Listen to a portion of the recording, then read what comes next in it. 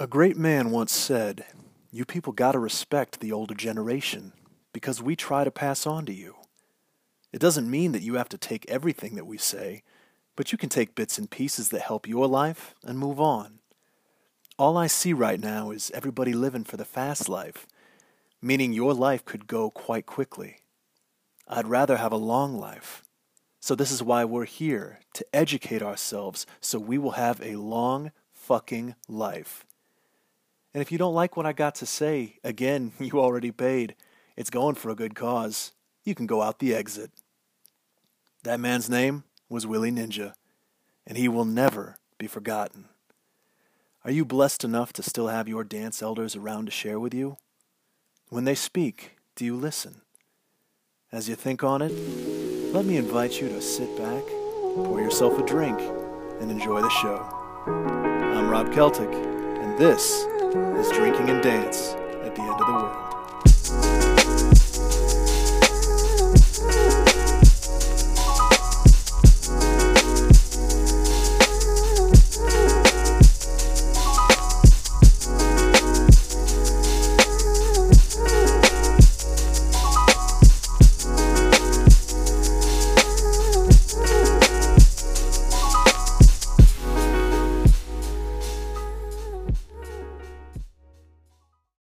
Hello and welcome back to Drinking and Dance at the End of the World. Today I have the privilege and honor of welcoming a living legend onto the show. He is the godfather of the legendary House of Ninja, co-creator and star of such films as Check Your Body at the Door, staple and pillar of the New York Vogue whacking and house scenes, and is a mentor and surrogate father to hundreds of dancers around the globe. A certified master of the nunchaku, he has never lost a duel, with the exception of a giant cinnamon roll that we both agreed never to speak about again. It is my honor to welcome the one and only Archie Burnett. How's it going, Arch? Well, thank you. Thank you. Thank you. I appreciate you coming on to this dinky-ass podcast. Yeah. You know, it's so funny. I'd said, it's so funny when you get older, you kind of misuse words and so on. Uh-huh. I'm the grandfather of the House of Ninja as opposed to the godfather, but I guess both is kind of like the same. So. Okay. Well, then I will definitely keep that in mind for next time. My bad. No, that's all right. That's all right. Because I said that in a podcast not too long ago. Oh, yeah? Yeah. One of those nights where you didn't have enough sleep. And I said, what did I say? And when I heard it back, I went, oh, wow. Oh, no. Yes. Well, now you're 2 for 2. Yes, exactly. What are you drinking today, Archie? Well, let's see. I'm drinking an English blend of tea that I so happened to get about 4 years ago when I was in Ireland. Oh, yeah. Mm-hmm. Nice. Yes. Well, Archie Burnett is keeping it classy. Well, you know. Well, because it's Sunday and a quarantine, I am also drinking a White Claw. So it's one of those interviews, I think. All right, now. All right. Well, we will start this off with a toast. Cheers to your health. Yes, cheers. All right. So, without any further ado, you have spent almost 5 decades in the dance scene, having mastered various styles along the way. Who are some of your biggest inspirations coming up, and who inspires you today? Okay, well, I think for that question, it's an interesting, strange combination. Back in my time, when I was younger, because I was forbidden to dance because of the way I was raised, my actual first dance influences came from television.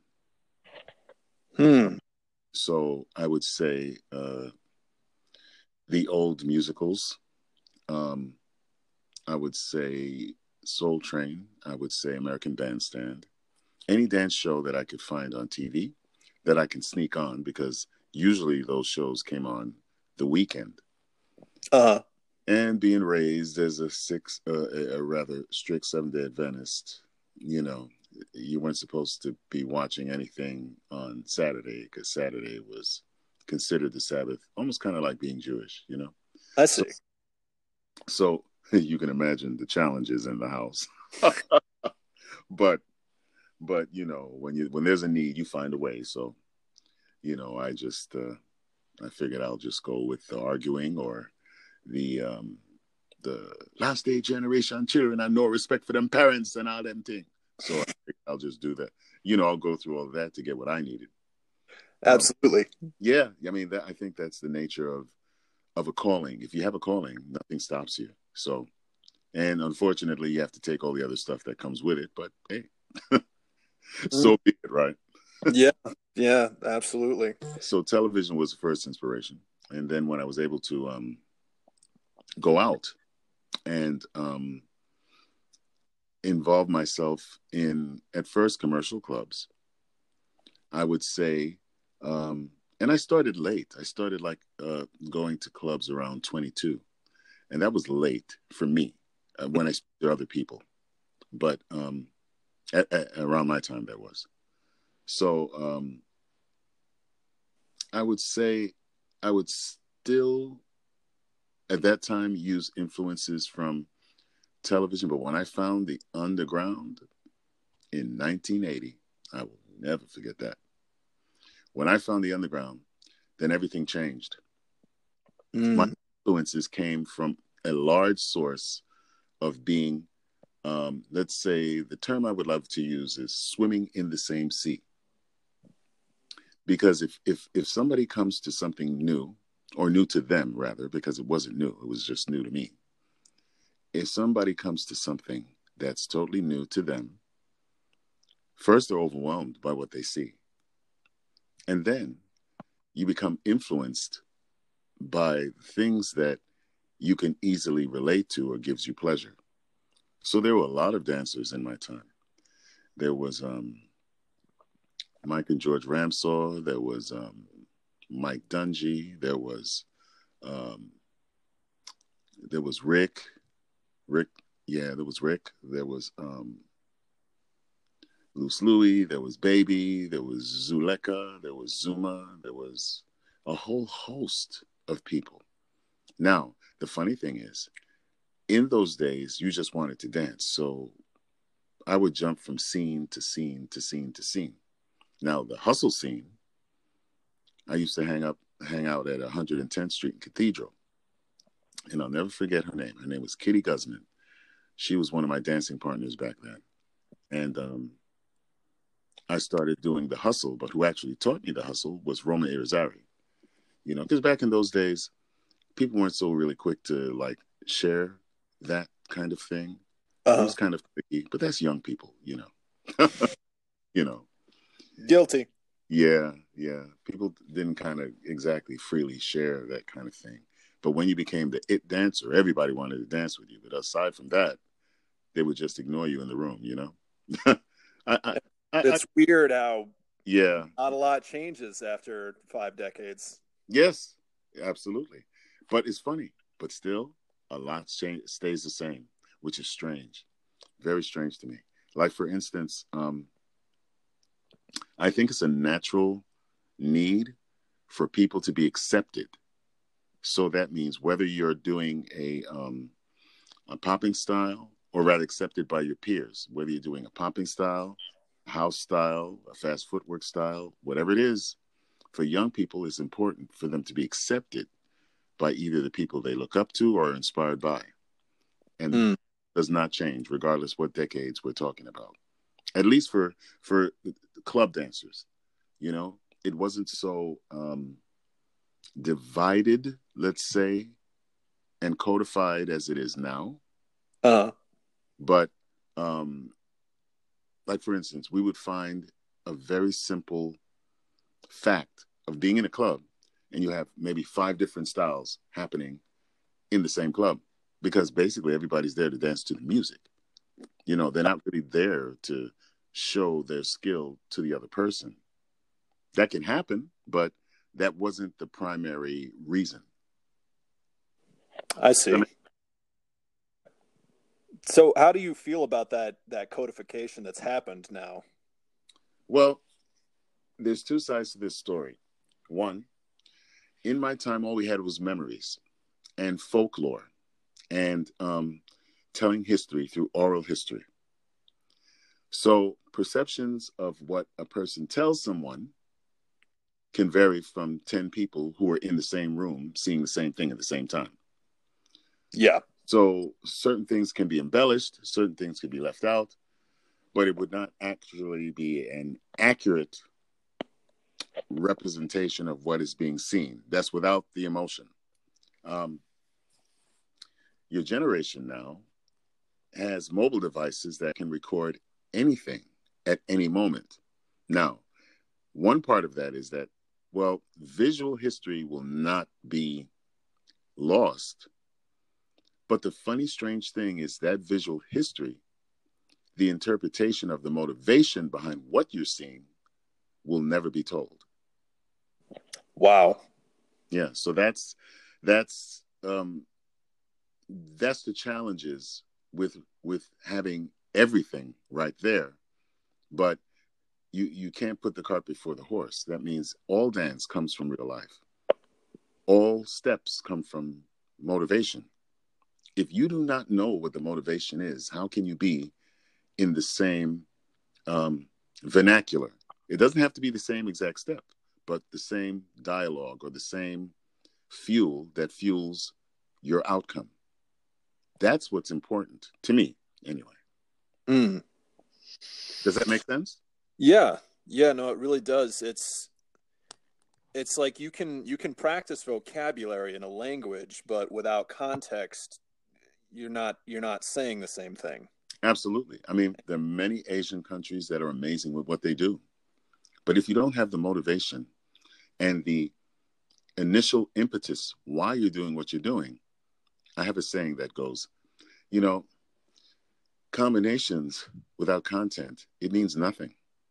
Absolutely nothing. Mm. Absolutely nothing. What, are you just moving for moving's sake and think that's enough? We're not machines. We're meant to feel. We're meant to hurt. We're meant to love. We're meant to hate. We're meant to long. We're meant to um, do things we're not proud of. We're meant to be proud. We're meant to involve the seven deadly sins. We're meant to do all of these things. If you take all of that away, anybody can learn a skill, man, but not everybody can dance. Hmm. And that's just the real of it all. But there are a lot of people, a lot of young people, I'll say, that are only concerned with being surface dancers, only the surface. But if you swim long enough in the sea that you're in, you'll have to go deeper. That is the nature and order of things, and evolution and understanding. Hmm.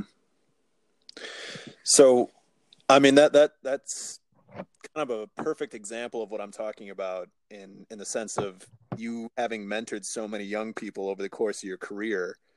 So what's aside from all of that gold you've just dropped on anybody listening in, what's something that you wish more young dancers today could understand? They can understand that you cannot have everything yesterday. You can't. The one thing in all of this equation that you cannot beat is time.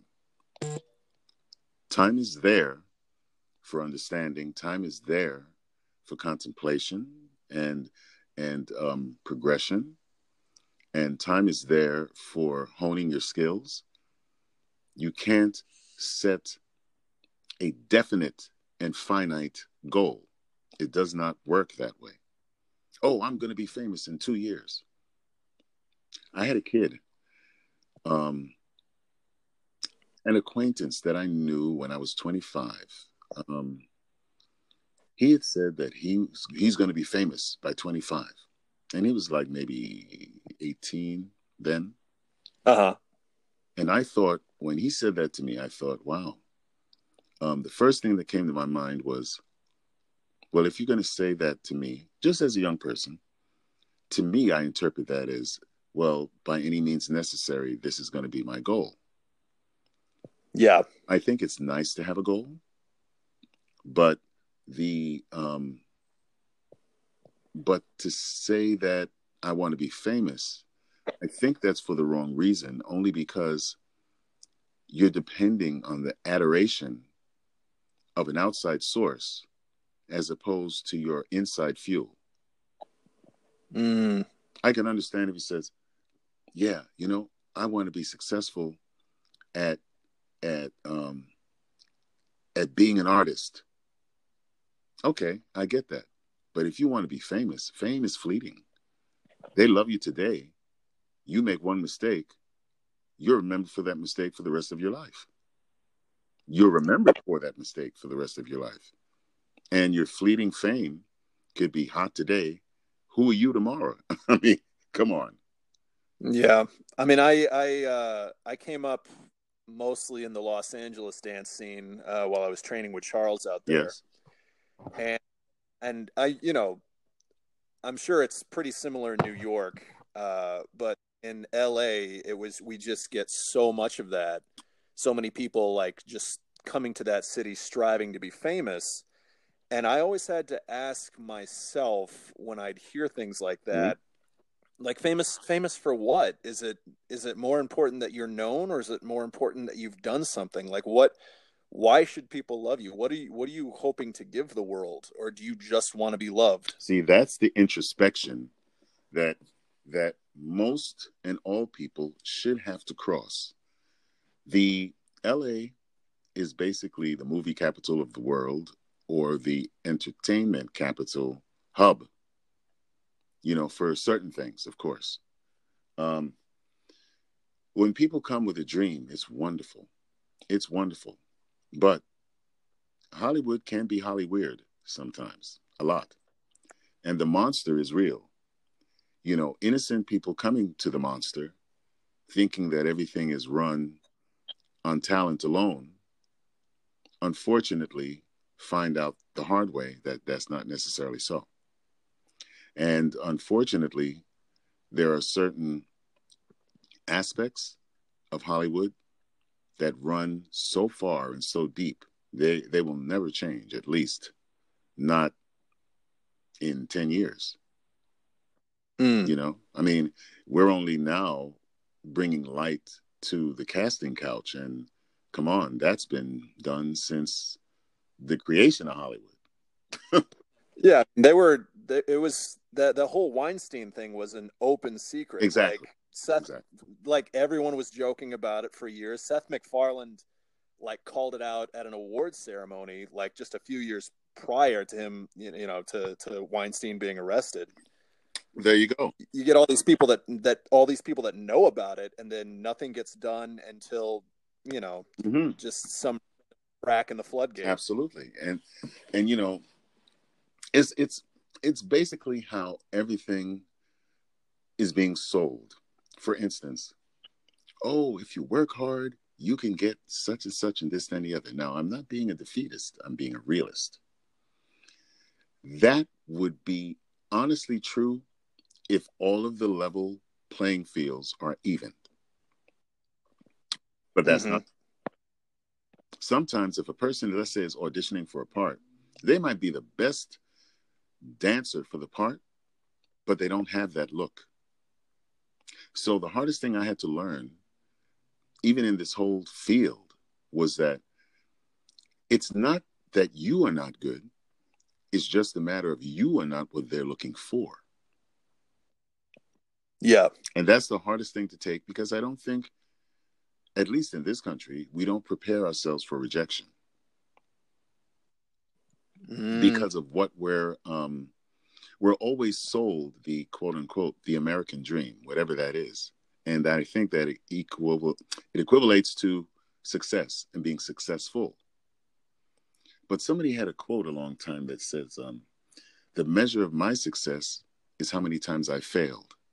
And I thought that was a wonderful, wonderful adaptation. That's beautiful. It's beautiful, isn't it? Because that means no matter how many times I fail, I get up again and I try. So that when I am successful, the taste is much sweeter. And if I should lose from being successful, at least I've been there, and I've been there before. So it's not totally devastating that I can't rise again. I mean, that's amazing. Yeah, and I mean, I've definitely met people in certain situations with auditions or Hmm. battles or just amazingly talented people, and you can tell that they've worked hard to get where they Hmm. are. And at the same time, it's like, oh, the worst thing that could happen to you right now is if you get this or if you win this. Exactly. Because then where do you go from there? So here's the thing. I honestly believe that you have to make yourself happy with the least common denominator. Once you're happy with the least common denominator, everything else is win-win. For instance, Bravo. Love my Bravo. He has an amazing saying. Yep. Shout out to Yes, Bravo. Bravo. He has an amazing saying. Just be happy you're in the room. Hmm. So if I come to a battle, let's say, and I win, this is great. I'm happy. If I come to a battle and I don't perform or enter and I'm just there to soak up the vibe and feel the music, I'm happy. I win. If I come to a battle, I enter and lose horribly, I'm so happy that I got a chance to dance in front of people. I win. But that's not how a lot of young people are taught. They're taught it's either or. It's either like, I got to battle, I got to give everything, I got to destroy, or be totally humiliated. Things in extremes in life don't necessarily work like that. So I would recommend to young people, whenever you do something, you have to really dig deep and find out the reason why you're doing it. You got to do it for the right reason. Whether it's music, art, dance, or drama, you have to figure out why you're doing what you're doing.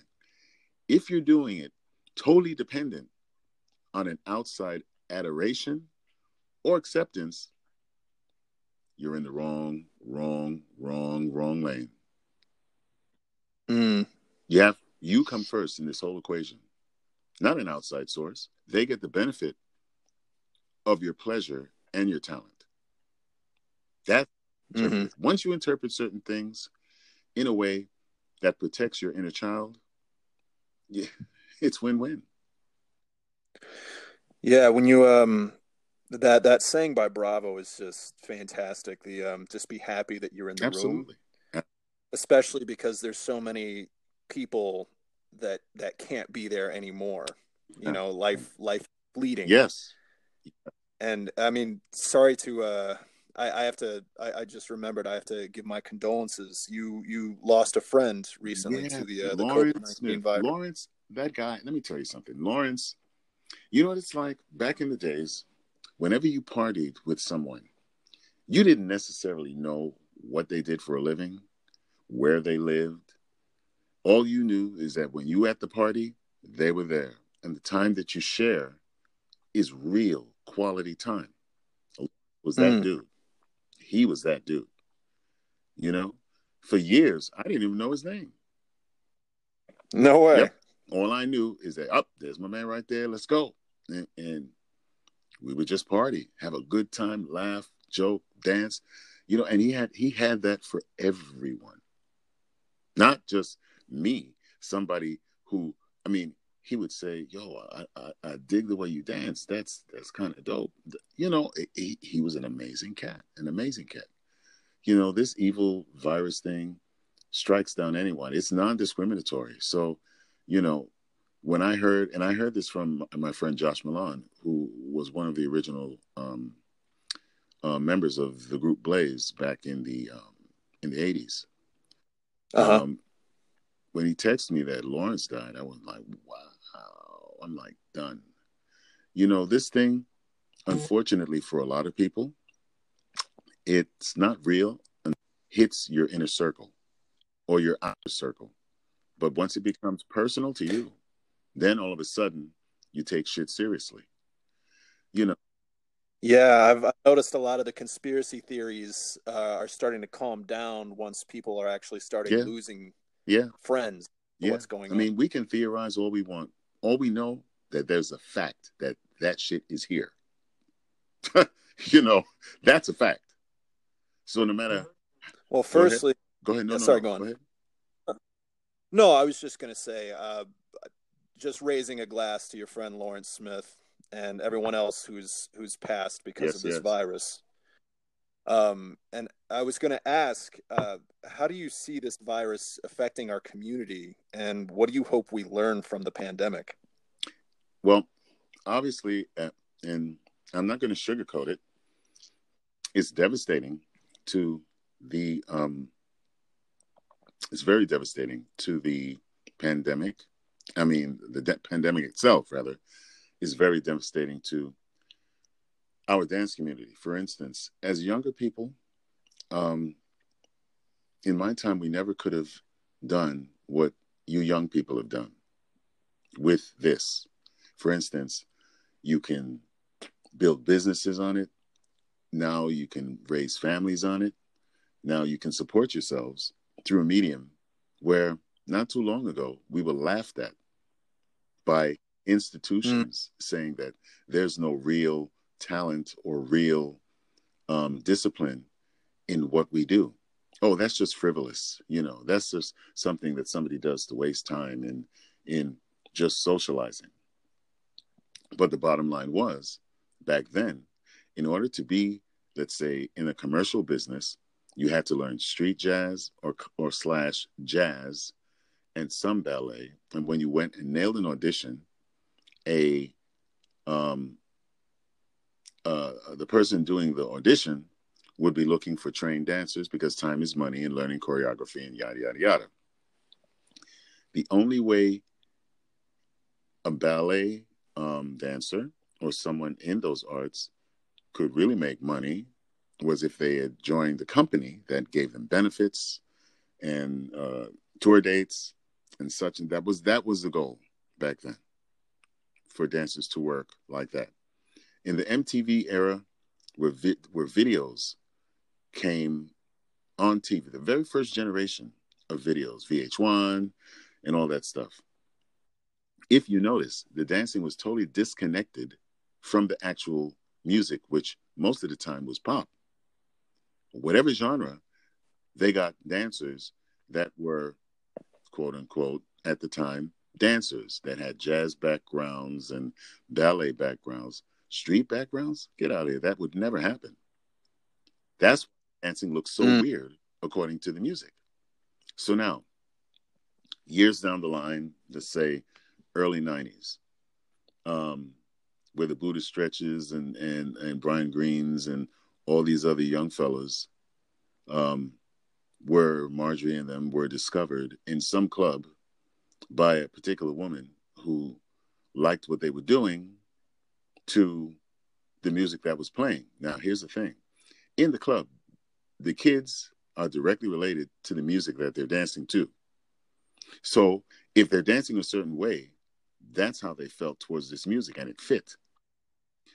From that time on, if you look at the music videos, the music and dance are directly related to the genre. Not the other way around, where you have this thing that you look at it, well, it's just movement. Yeah, let's put the movement in there because the song needs the movement. Now, when you look at it, all the movement that's being created now, the music is in mind. Before it was the other way around. Before it was like, okay, we have music, we have a video. Let's just get some dancers. Not what type of dancers that go with the music. Let's just get some dancers. Yeah, they'll dance. We'll throw a little something together and it'll work. That's the industry. The industry is concerned with mediocrity. They're concerned about knocking that out in a short amount of time and not having to spend too much money to get the project done. They're not concerned about authenticity. They're not concerned about that. And unfortunately, that teaches dancers, well, if I learn just a little bit of this and a little bit of that, I can pass the audition. I don't have to learn the whole thing because they're not concerned with it. And my statement to dancers is this: sooner or later, you're going to be the one that's going to be the choreographer or in the position of power. Don't you think you should put the right shit out there at least once and maintain Mm. your integrity? So you're not doing, let's say, hip hop ish as you're doing hip hop. You're not doing that. You, I always love the terminology you have for that, hip hop yeah, like and you hope you're doing hip hop. Nah, mm-mm. You know, and it's always been an issue in the industry between dancers who live this thing and what representation is being put out there. Kind of like in the beginning when you think about how institutions never wanted to have street vocabulary because for them it was irrelevant, but catch it. But now, for dancers to get work, either you're touring with an artist, either you're, well, this phenomenon making your own little videos that you're getting hits, or you're teaching, which is an option. But aside from that, all those people now that took ballet that can't get into a ballet company with benefits because it's very, very strict with benefits and touring schedules and insurance and all of that. They're running to these hip hop classes and urban classes just to get a little bit of vocabulary so that when the audition hits, whatever it is, they can nail the audition.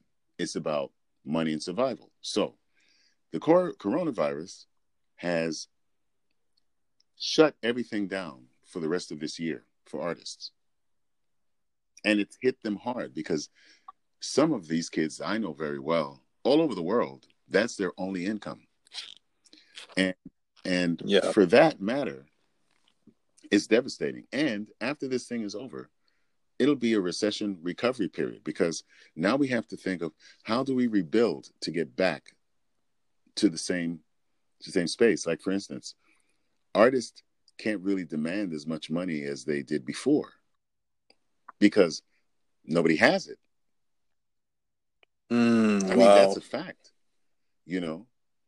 And if somebody does have it, it's going to be a longer time in between those frequencies of work in order for them to get quality. So I think this now is a real fact of rebuilding a different type of thought that is adapted to the end of times, you know?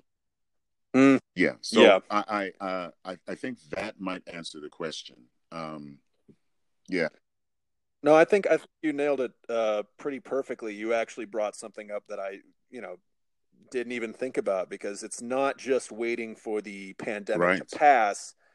It's also we're going to have to deal with reconstruction, and it's going to be a lot longer a road for artists than for people in other industries. It's going to be a collective reconstruction only because all of us will be in the same position. So how do we move forward? True. So let's say, for instance, I demanded $1,000 to do so and so and such, regardless of my tenure, regardless how old I am, regardless whatever knowledge I have. Now I have to reconsider what's more important for me. Do I say, okay, well, this is my value. I'm not going to underscore my value, blah, blah, blah. Now, ethically, in your mind, that would make sense because you spent X amount of years training and learning and having life experience and such.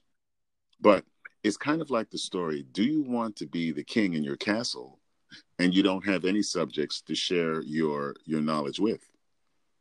Because they can't reach you because of whatever reason you think that everything is the same. It's not. You have to adapt to the times.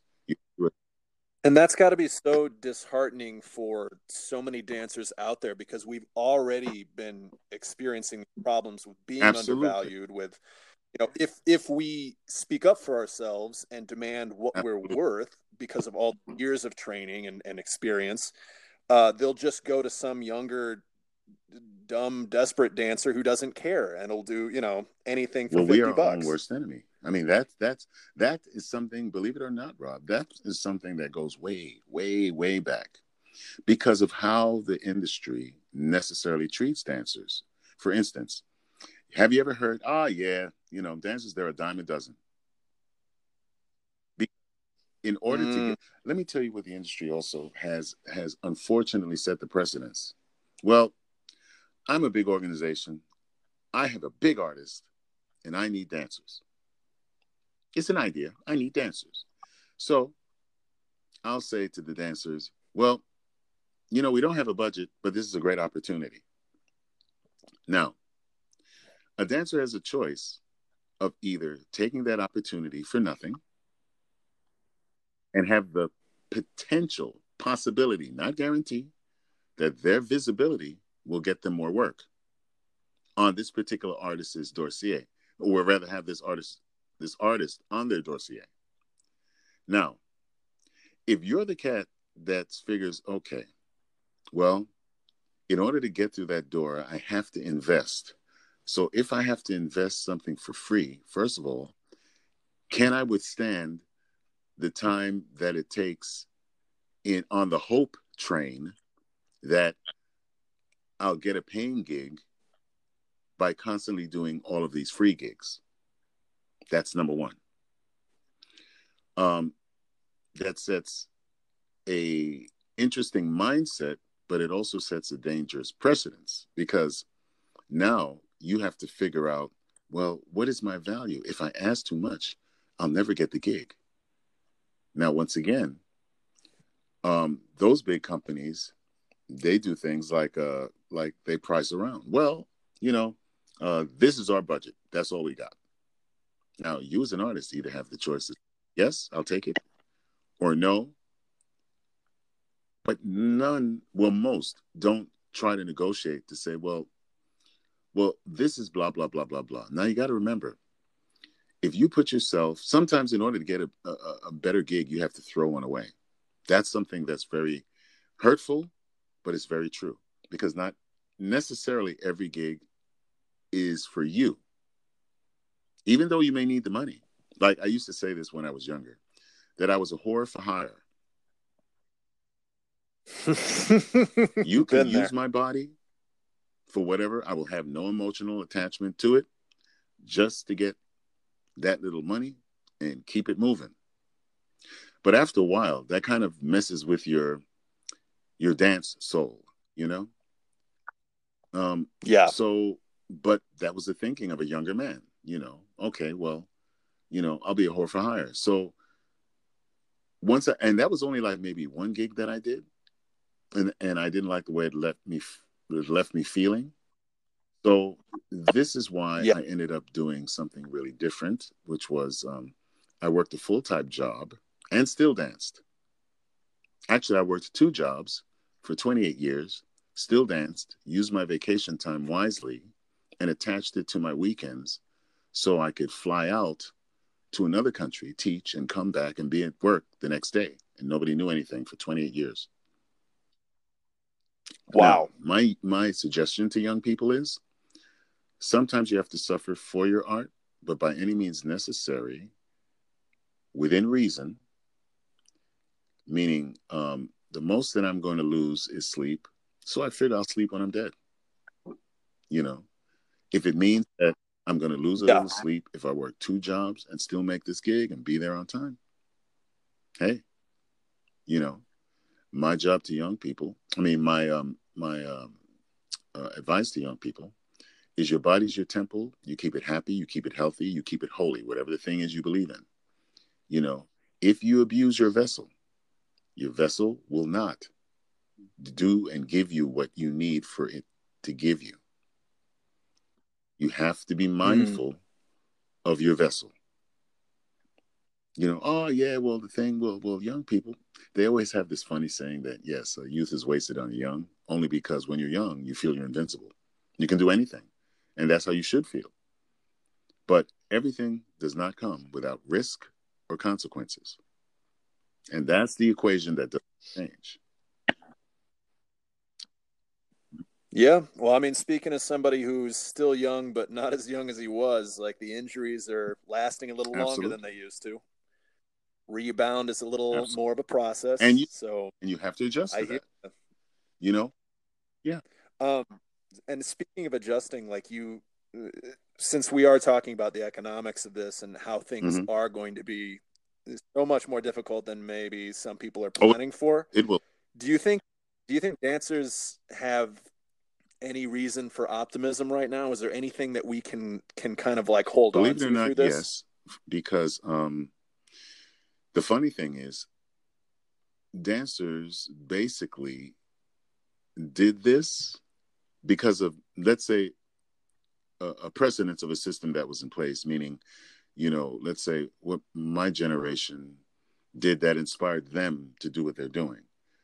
If I look back, I'll say, well, basically, they did that out of nothing, just the need to dance and had an idea and get people of like mind and like vision to go in the same direction.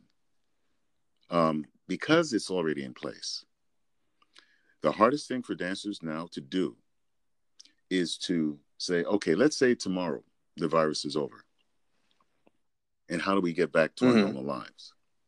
Now, if we hold things the way they are, as they are, the opportunity of people to come back, obviously people would want to flood to come back because they need that physical exercise. But what I would do, I'd give a little grace period of let's say, an economic buffer. For instance, I would say if my classes were $30 and kids wanted to come back and like, oh man, yeah, and we know that for 3 months nobody had work. For 3 months nobody had income like that. They had some income, but it wasn't like that. What I would do as almost like a not necessarily the word gift, but in sympathy of a rebuild, have a certain amount of time that you give, like a whether it's a discount, a credit, or something like that, to rebuild your financial flow.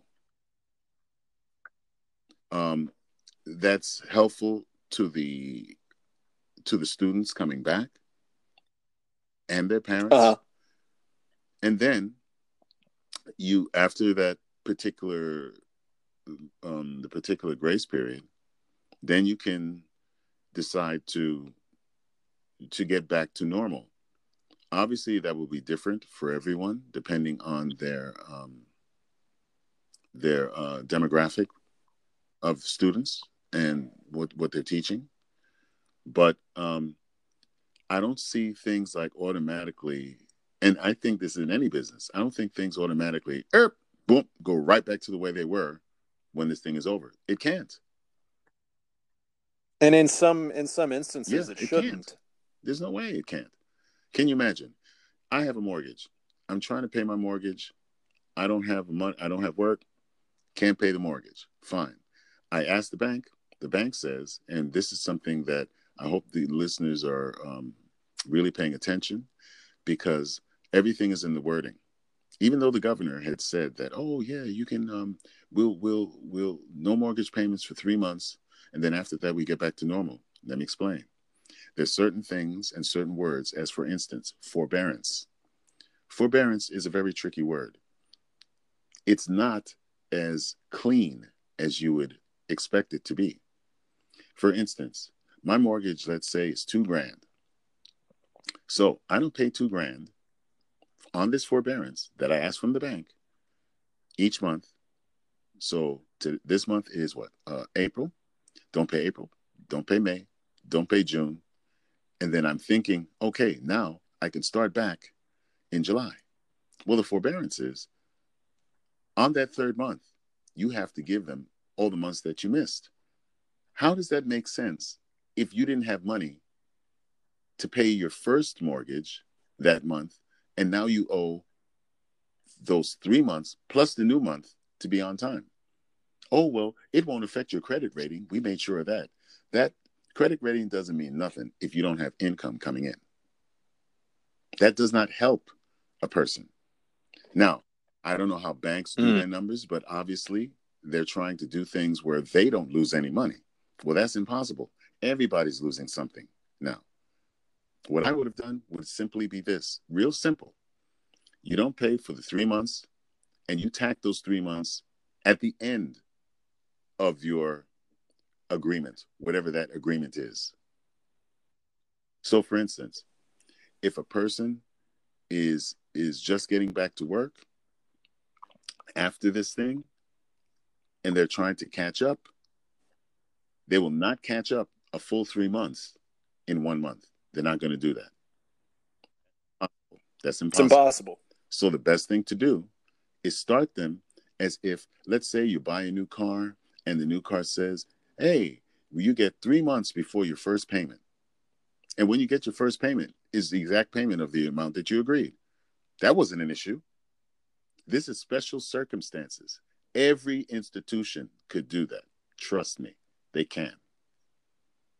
But they choose not to with these certain words that they use on their contract. So anybody listening out there, pay attention to this so-called 3-month grace period because, for instance, I have another bank here, PNC Bank, who says, okay, we'll give you forbearance, but here's the catch. You won't pay for those 3 months, but in those 3 months, the interest is going to be $2.07 for every day up till the time your forbearance is over.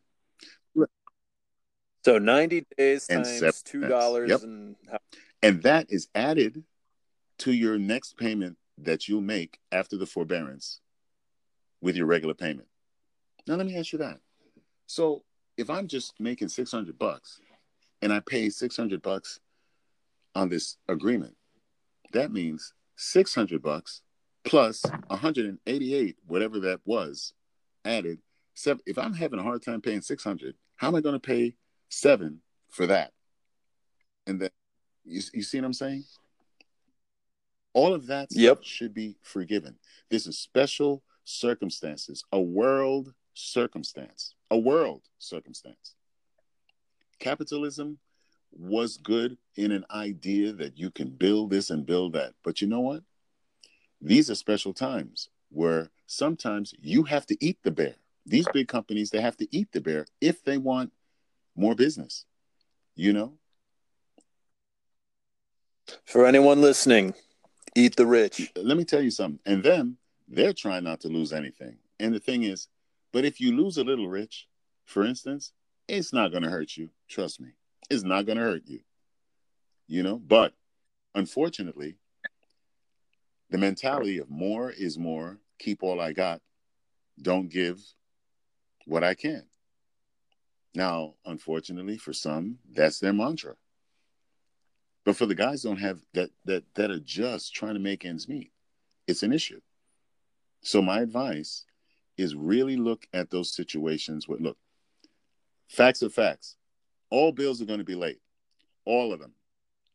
I don't care who it is. I don't care where it is. So once we get that out of our heads that, oh God, I got to get this on time. It ain't going to happen.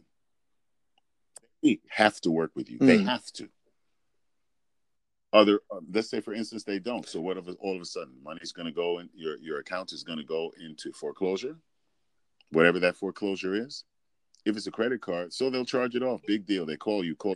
I know it's a bad thing in saying that, but they call you. If you don't have the money to give them, you can't bleed money out of a rock. You know? So the bottom line is, in these special times, there's always a way for an agreement to be made or an attempt of an agreement to be made. Because the thing is, everything coming down the road is uncertain because of economy, because of what your job condition may be, because of automation. You know, we just have to figure that out. And unfortunately, that means sometimes making hard calls, you know. So as far as our dance community is concerned, the rebuild process, I think, should be slow. It shouldn't jumpstart like it was before, because that's not going to happen. Realistically, that's not going to happen. I'm not being pessimistic. It's just the way that I'm seeing it. I don't see that happening that way. And that makes sense. And I mean, to anyone listening, like, listen to what the man just said. Like, stay safe, know your capabilities, and protect yourselves, because this is going to be Absolutely. a long, and we're long all hurting. road back. You know, we're all hurting. But the thing is, the fact that we're all hurting, I think, brings a collective consciousness in how do we move forward. For instance, online classes were an option for some, but and only because I'm in this podcast, I'm only going to give my opinion on that. If you do an online class, it should be done as a gift, because of the platforms. There are many platforms that the timing in the delay of how you're seeing the information is off. And anybody who knows me, I'm a stickler about music first and rhythm. I cannot teach somebody if I'm not in the room to see if they're rhythm challenged or not. Just giving somebody a movement is not enough. For me, it's not enough. You have to get the full understanding and generation and generating information of the movement, where it comes from, the balance in the body, the weight changes, the inflections, all of that. You can't do that on a video. No matter how much I describe it, if I cannot see it in the room with me, it will not. To real time, to the music that's now, actually this is what I was saying before, Rob, about you can't beat the clock. Now, obviously, these technologies are here for young people, so they have to figure out how to make it work best for them. But certain things do not change. You cannot just learn a skill, put any music behind you, and not pay attention to the music and do the skill and say, hey, I'm dancing. You're doing the physical part of it, but that's not dancing. No, it's not. Anybody can learn a skill. Again, not everybody can dance. So here's the thing. I see popping, right? All over the world, I see it. And these kids are popping way too fast, and they're popping off beat. But just because you're doing the movement does not mean you're killing it. There are many, many competitions I've watched, and I was a judge, where we would have like all-style battles. And the kid is doing dope stuff, but he's popping all off beat. And I'm going, that means you're not even doing square one. You cannot do your alphabet starting from G, H, I, J. You have to start from A. I don't care how. Look, these kids, they can do amazing things. They can jump over my head. They can even levitate and shit. I am not concerned with that. If you cannot do that on beat day one, it's like trying to learn a language. And if I'm speaking French and I say, G m'appelle, Arch, G m'appelle. What is G m'appelle? Je m'appelle. Oh, je m'appelle. You see what I'm saying? You cannot, just because you know it, let's say you know the thing from the outside or the structure of it, or let's say the physical part of it, and you don't know the musical part of it because you never considered that. No, absolutely not. Putting the cart before the horse. That, for me, will never change. I don't care who's out there. I don't care who it is. That will never change with me. Archie's laying down the law, y'all. There are people out there that are so famous for what they do, they couldn't stand on beat to save their life in a paper damn bag. I am not concerned with that. Because the truth of the matter is, you bring their ass in a club, they get shot down hard. It's like, dude, what are you even listening at? You know, just because you're doing something where you're visual on social media and you're getting all these hits because people like you, don't mean you know, excuse my French, what the fuck you doing? Because you don't. Obviously, if you can't do that on beat to music, you just do. I had one thing. Oh, this was crazy. It was in a battle. It was one of the Asian countries where it was a b-boy battle. And the kid said, one of the judges said, well, I'm not concerned about the music. I'm just concerned about, you know, the moves that they're doing. And I said, see, that's the disconnect. That's the disconnect when your generation does not grow up partying. And you're going to say, because you said that at this age, because you're way, way younger, you're saying at this age, that's what you're concerned about. That's all you're worried about. That's all you're sending the wrong message. And just because you're doing that, you're not the culture, baby. You're not. The culture is with the people in the club doing the sweat, doing the time, having the music fuel them. It does not change. All these kids want to reinvent shit. And I'm like, you can't reinvent not being on beat. Hello? Either you are or you're not.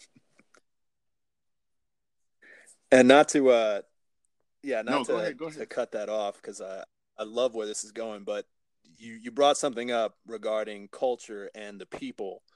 And that reminds me that I've spoken a bit on previous episodes of this podcast about the role that queer and trans people of color have played in the foundation Absolutely. of much of the culture that we enjoy Absolutely. and take part in. From dance styles to music, Yep. to fashion to slang.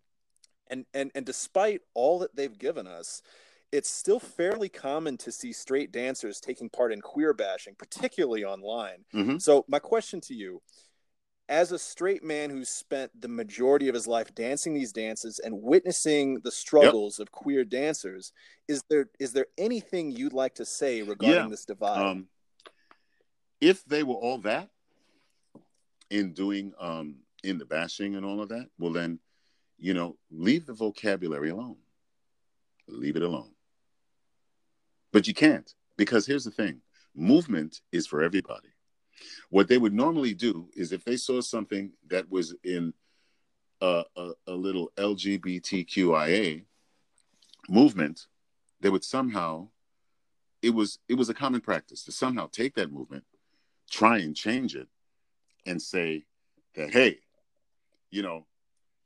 I did this, I did that, and it's on either the heterosexual or masculine I did that.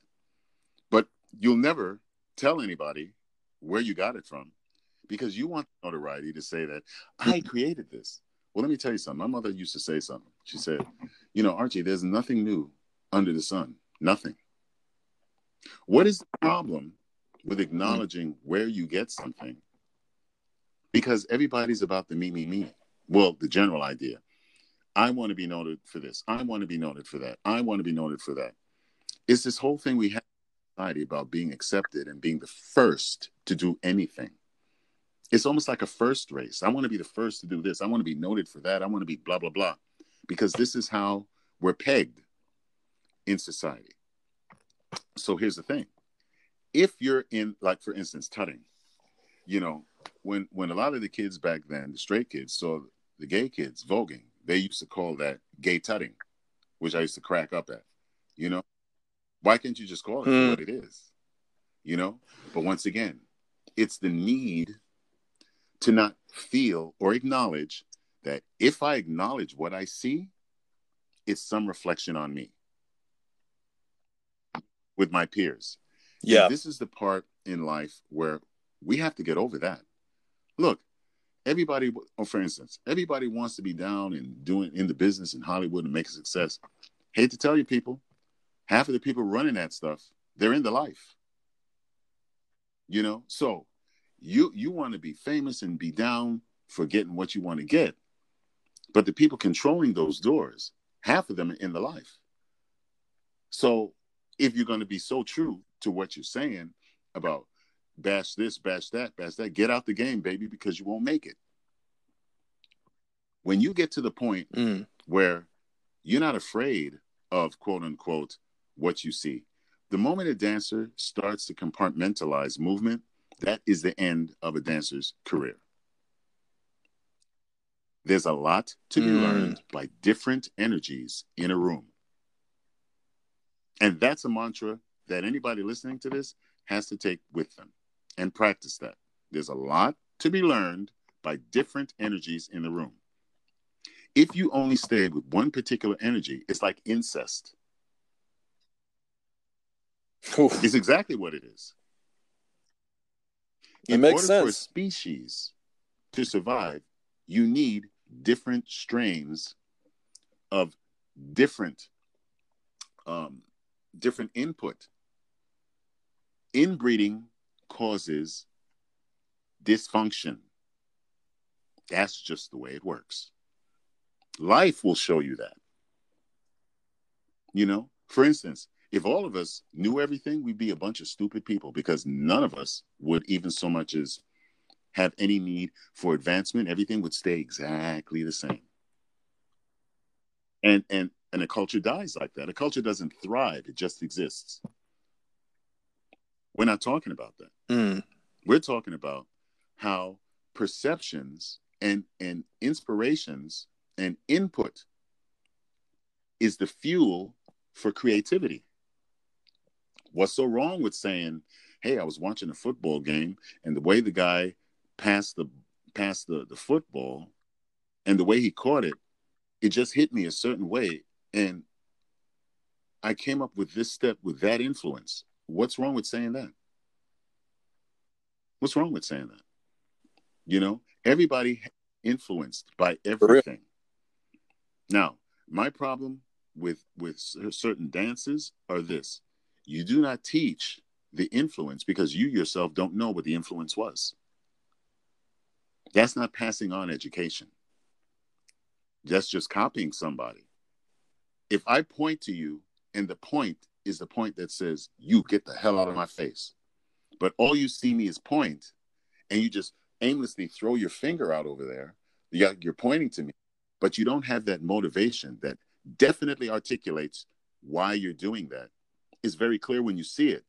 But if another person just sees you point and they don't know that, they figure, oh, all he's just doing is pointing at him. Why is he pointing at him? Get out of my face. That's different.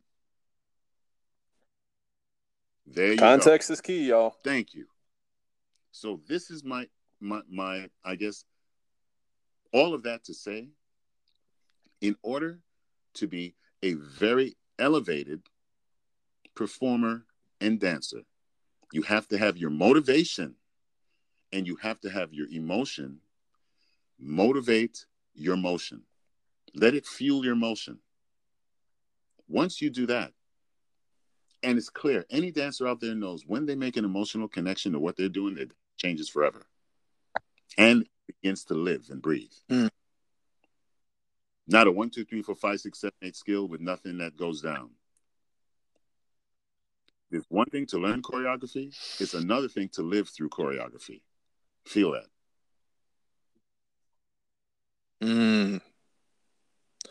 That's some true. Pretty profound truth. Some choreographers don't want you to have your own vision, so that's why I say I can be a prostitute for hire.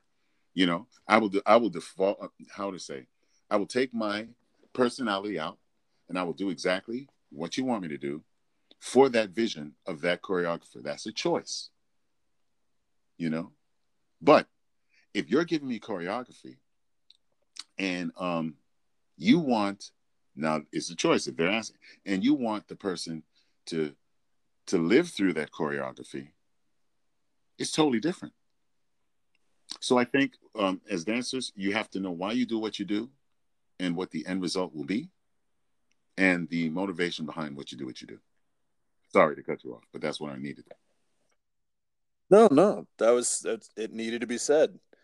So we're coming up to the end of the time, but before we go, one more question that I wanted to ask, and it's not really fair because it's not something I guess that one could answer quickly, but we've talked a lot over the years. You've talked a lot about discovering self-love. And it hasn't been easy as 6'4" dark-skinned black man in America to necessarily find that. So for you, I guess my last question in regards to dance would be, what do you love most about the way you dance? Honestly, believe it or not, this is a weird question weird answer for some people. What I love about the way I dance is the music, because I interpret myself not as a dancer. I interpret myself as a musician, not a dancer. Because for me, the music has always been first. So whatever comes out of me, people will say, well, music and dance goes hand in hand. A person can dance without music. I said, well, if a person dances without music, as far as I'm concerned, they're just moving. It's true. You're just moving. True. You know, if there's music and that is the background and you're dancing to that music, it becomes more than movement. Music is like music and art. So I personally enjoy the way the music makes me feel, and that I can be an instrument in addition to the music. Let's say I'm the next track that's added to the music. That's how I interpret me. And I have more fun that way. Kids always ask me, well, if I get a song in a battle and I hate the song, what do? I'm going to give away this simple gem. It's hard to do, but once you understand it, it works. You consider yourself the next track added to that song. So that means you use yourself as a musical instrument added to that song to make the song better. Idea. Like I used to hate this song. The Lumidee song. Oh my God. I used to hate that song. I said, I'm going to do my experiment. So play the song, and then I added another beat to the song. Like,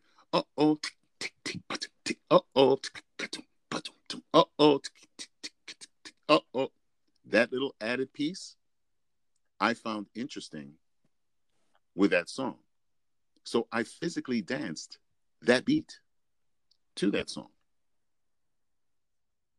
And when people see that, they go, oh, shit. Wow. Yo, I didn't hear that in the song. It makes it interesting because you're not out of time.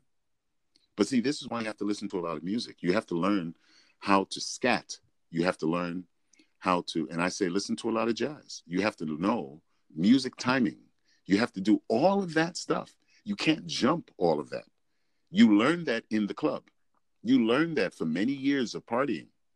You learn that. You just can't imitate it without having some kind of meat and potatoes behind you by immersing yourself in the culture and in the music, period. And there's no shortcut behind that. That's what I meant to say. Archie, thank you so much for agreeing welcome. to come on the show. I very much appreciate it. And honestly, like if I could spend the next 6 hours doing this, I absolutely would.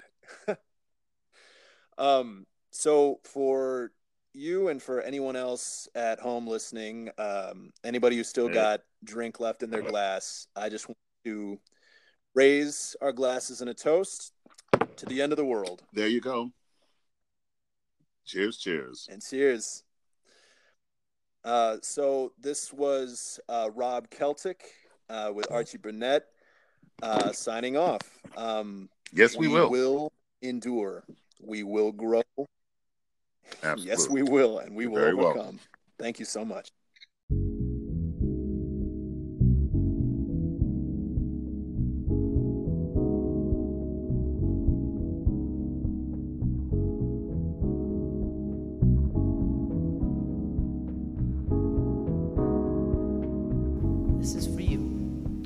This episode of Drinking and Dance at the End of the World was written and produced by me, Rob Celtic. Music for this episode was provided by the one and only Feathers. That's F-T-H-R-S. You can find more of his work on Spotify and Bandcamp under Feathers.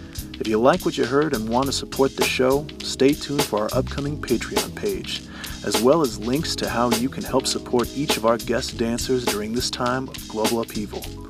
Thanks again for listening. We'll see you next time.